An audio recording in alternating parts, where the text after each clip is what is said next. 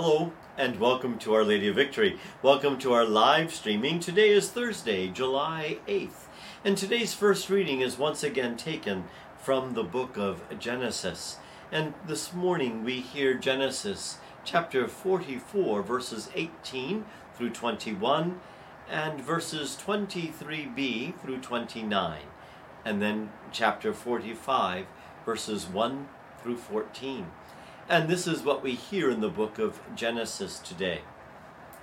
Judah approached Joseph and said, "I beg you, my lord, let your servant speak earnestly to my lord, and do not become angry with your servant, for you are the equal of Pharaoh. My lord asked your servants, 'Have you a father or another brother?' So we said to my lord, 'We have an aged father and a younger brother, the child of his old age. The one's full brother is dead, and since he is the only one by that mother who is left, his father dotes on him. Then you told your servants, "Bring him down to me, that my eyes may look at him. Unless your youngest brother comes back with you, you shall not come into my presence again." When we returned to your servant, our father, we reported to him the words of the Lord.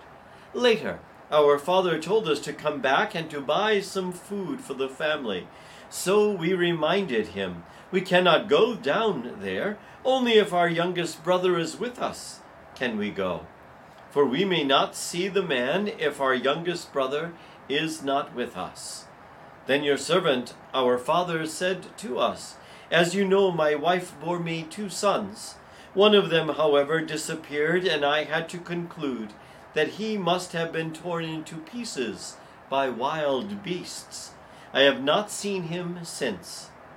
If you now take this one away from me too, and some disaster befalls him, you will send my white head down to the netherworld in grief."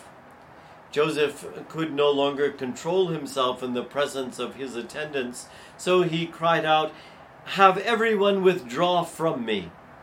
Thus no one else was about when he made himself known to his brothers, but his sobs were so loud that the Egyptians heard him. And so the news reached Pharaoh's palace. "I am Joseph," he said to his brothers. "Is my father still in good health?" But his brothers could give him no answer, so dumbfounded were they at him. "Come closer to me," he said to his brothers. And when they had done so, he said, "I am your brother Joseph, whom you once sold in Egypt, but now do not be distressed, and do not reproach yourselves for having sold me here.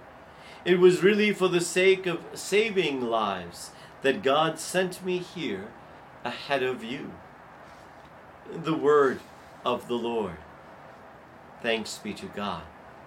Friends, we've all experienced those moments in our life when we realize that things can no longer continue as they have. I can't keep eating like a teenager. I can't keep going all week with such little sleep. I can't stand the fact that my sister and I are not talking anymore. I can't pretend anymore that my son or my daughter is not in trouble.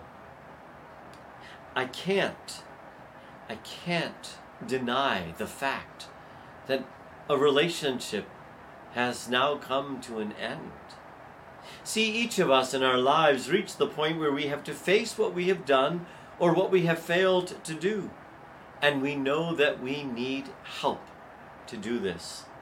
See, in today's first reading, Joseph's brothers are forced by hunger to face the horrible thing that they had done in selling their youngest brother Joseph into slavery. As we read in today's first reading, Joseph is now in control, and he can make his brothers pay dearly for their cruelty. But Joseph chooses not to deal with them cruelly.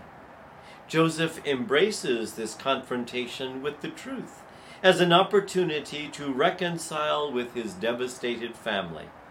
Joseph, I think, is able to see God's hand in all of this enabling Joseph to transform the evil he has experienced into something good.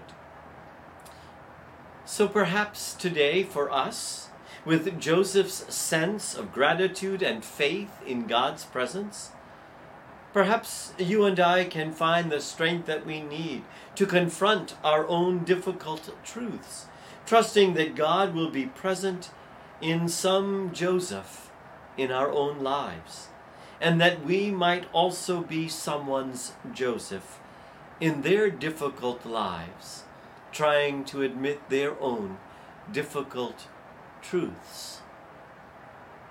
With God's grace, all things are possible. Let's pray. God of graciousness, in those moments when we are finally forced to face the hard realities of our lives and the consequences of our choices, the choices that we have made, reveal your presence in our midst in someone like Joseph, whose wisdom and empathy enables us to recreate our lives and move beyond our brokenness and our estrangement. And may that grace we receive enable us to be Josephs for others in need of someone, to be a sign of hope and of peace, a sign of your presence and your love. Amen. Our Lady of Victory, pray for us. Be blessed today in the name of the Father, and of the Son, and of the Holy Spirit. Amen. Have a great day.